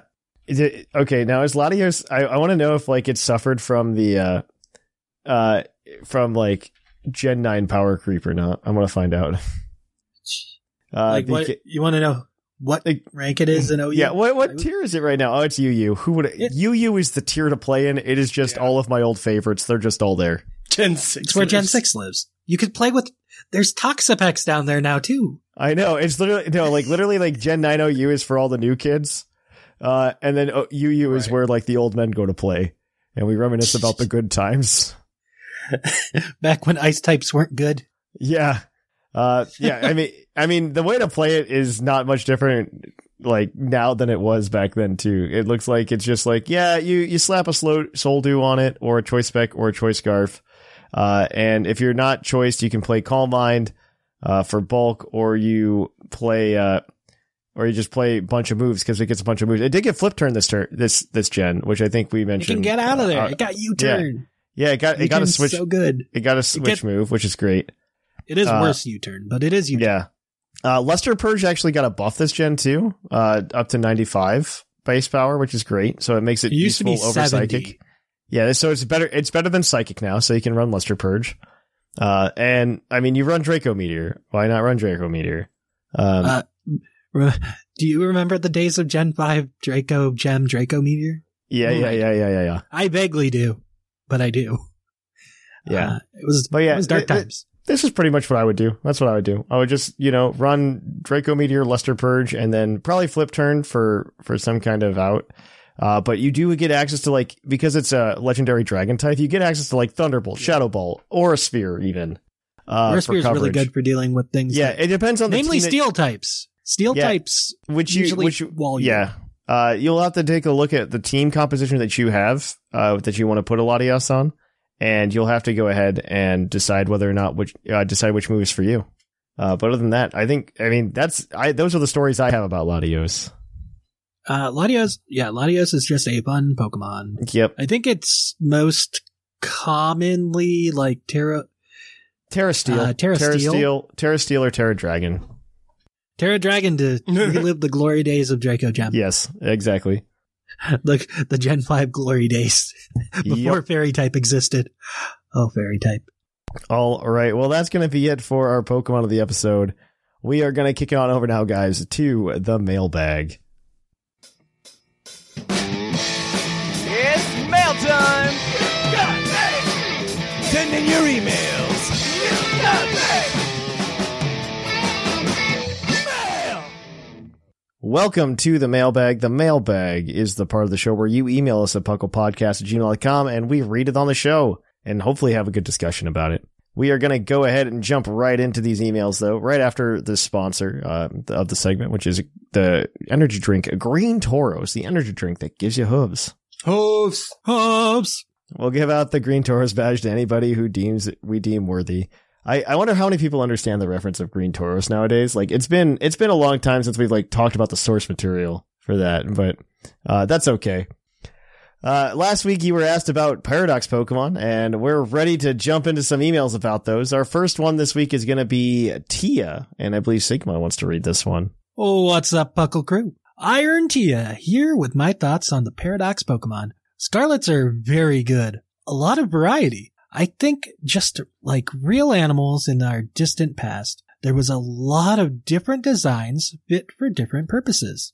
My favorites are Necryko and Sandy Shocks. The Necryko is good. I think Sandy Shocks is the most interesting of all of them.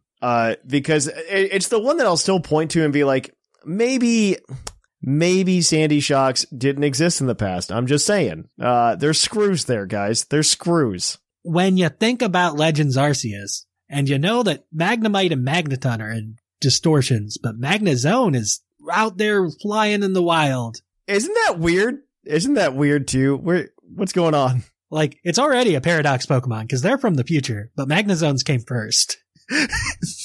That is the paradox here. We know Magnezone is an ancient Pokemon. Yeah, one of these things is not like the other. The designs all have a sort of primitive feeling. On to Violets. Oh, Violet. My actual real hottest take is the future Pokemon look like a 3D artist took all the models and components on a 3D modeling program, made the textures as smooth as possible, and increased the gloss and shine on all the colors. Not to mention the unoriginality in the names. Poor designs, boring names have made this set of special Pokemon my least favorite of all time. That's all from me, Tia. Yeah, like, does Professor Turo not understand that there's other metals? That's what I was saying. Yeah, they could have done like copper and silver and gold and all these other. You can even make it like not even that basic, right? You could be like, oh man, this is iridium moth. This is titanium thorns. This is like, you could just choose so many other metals. I don't know. It just feels very phoned in when they're all iron. I blame Ferroseed and Ferrothorn for existing, because otherwise we could have had names like that. Oh, that would have been cool too. Yeah. We could have used Ferro. Unfortunately, we already have a Ferrothorn, so we couldn't have Ferrothorns. So now we have an Iron Thorns. They're different things. Yeah, exactly. Not the same. Not the same, guys. Don't worry. One of them is good.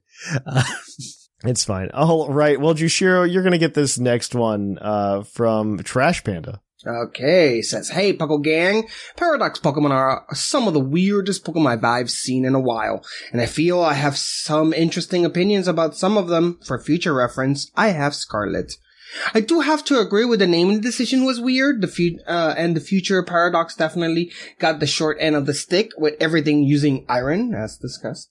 I do really like the way the future Paradoxes go to sleep, having all their lights turn off and shut down is really funny to me. And having their shinies be all chrome is cool. But they all should have had it to be the same.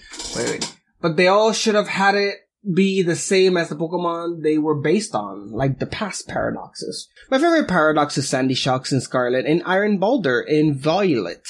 My least favorite is Screamtail and Iron Threads. To explain Sandy Shocks, I have always liked the weird, unconventional characters in-game. My favorite Pokemon is currently Chandelure. My Smash Brother main is Piranha Plant. And Sandy Shocks is just so strange and goofy looking. The way it walks is really unique, and its concept is just fun. Screamtail is boring and not very interesting, even compared with some of the future Paradoxes not looking too different. They add hair and make it angry. I just don't understand. And bigger, I guess. For the future Paradoxes, they are mostly based on looks, since I haven't played Violet. Iron Boulder just looks interesting, and I hate how Iron Thread's face is blocked by the trunk. Yes, I know it's basically the same as Donphan, but Donphan's trunk is connected to its face, whereas Iron Threads has to come from the back, like someone put a piece of fruit leather on a robot. I don't really... Yeah. It's weird. It's not good. When I look at Iron Threads, I think, do you remember the show Cubics? Yes. Oh my, we've had this shared memory before. Continue. Do you remember the little robot bird thing called Don Don with the little robot face? That's what I think about when I think of like Iron Threads' face. I know that's most of the future Paradox Pokemon too, is like, it's supposed to be the future, but all of their eyes are just pixelated images. I think it's fine. I really don't know what they'll do for the next set of weird Pokemon like Paradoxes or Ultrabis, but it'll be exciting to see. I always listen to the podcast while walking to class and occasionally find myself talking out loud as if it's part of conversation. See you all later, Ethan. Or Trash Panda 103 on the Discord. All right, our last email today is gonna be from VMAX Kiwi. Hello, Puckle Crew. Greetings from New Zealand. Firstly, thank you for your ongoing efforts and incredible content. I love the format of your show dearly. I got back into Pokemon through Sword and Shield after a long hiatus at the end of Gen 3 to focus on life aspirations. So it's been pretty incredible to play through the games over the recent years, and concurrently listen to your old podcast episodes to gauge the feelings of the time. It felt a little bit like time travel. Oh, that's... honestly, if you're going back to like Gen 6 and Gen 7, like those are probably okay episodes. It's a time capsule. As Gen 8 was revealed, there were some rough patches. That was a low point. That was a low point for sure.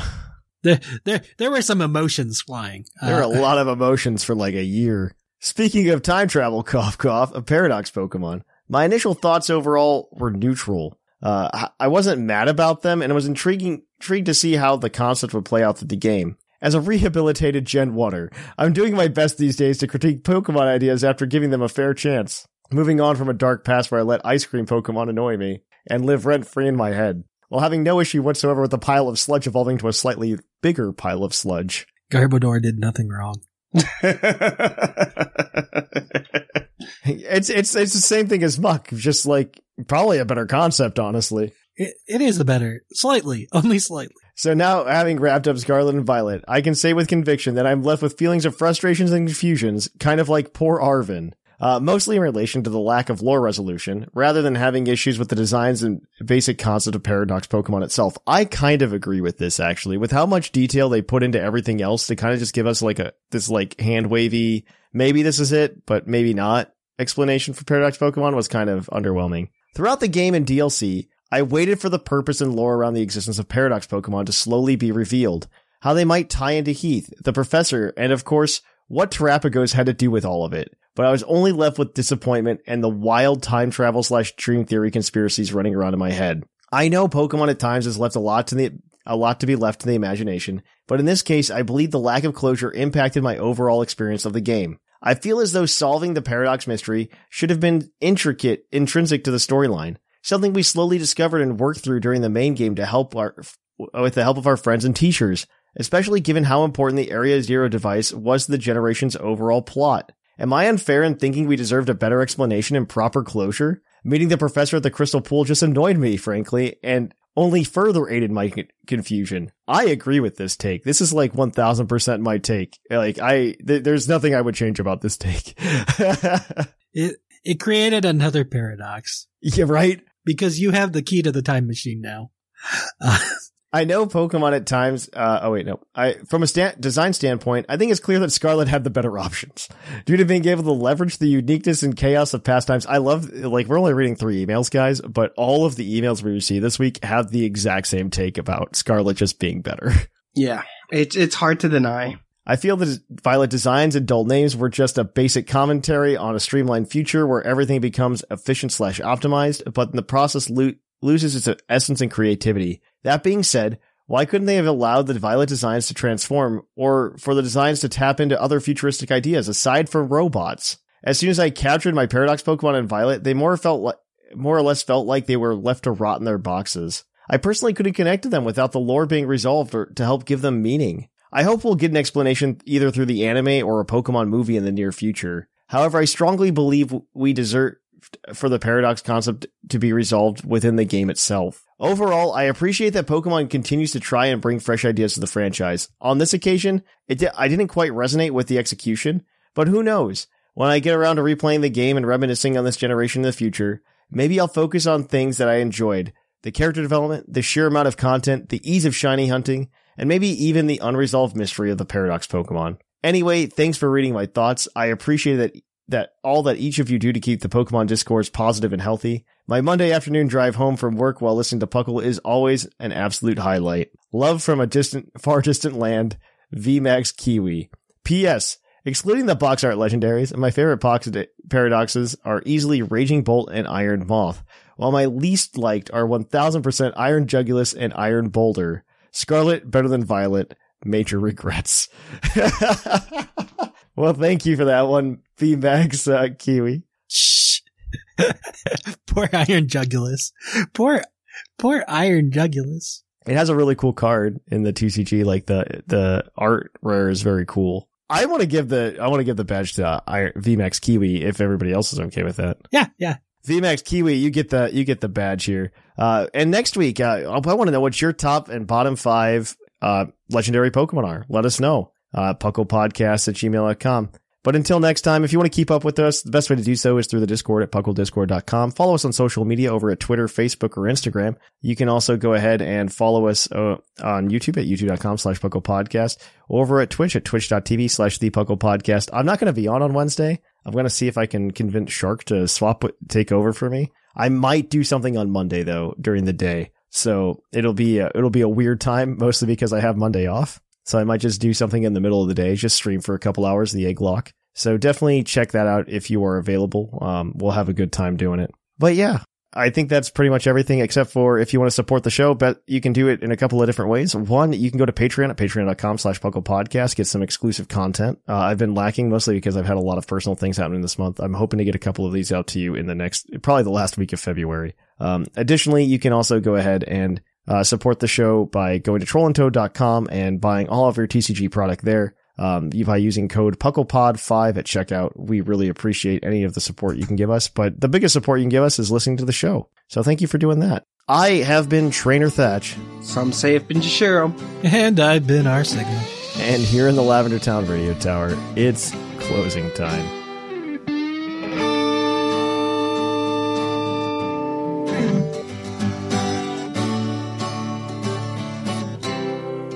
It's closing time in Lavender Town. Time to say our goodbyes. It's closing time. Farewell, my friends. I'll catch you on the flip side.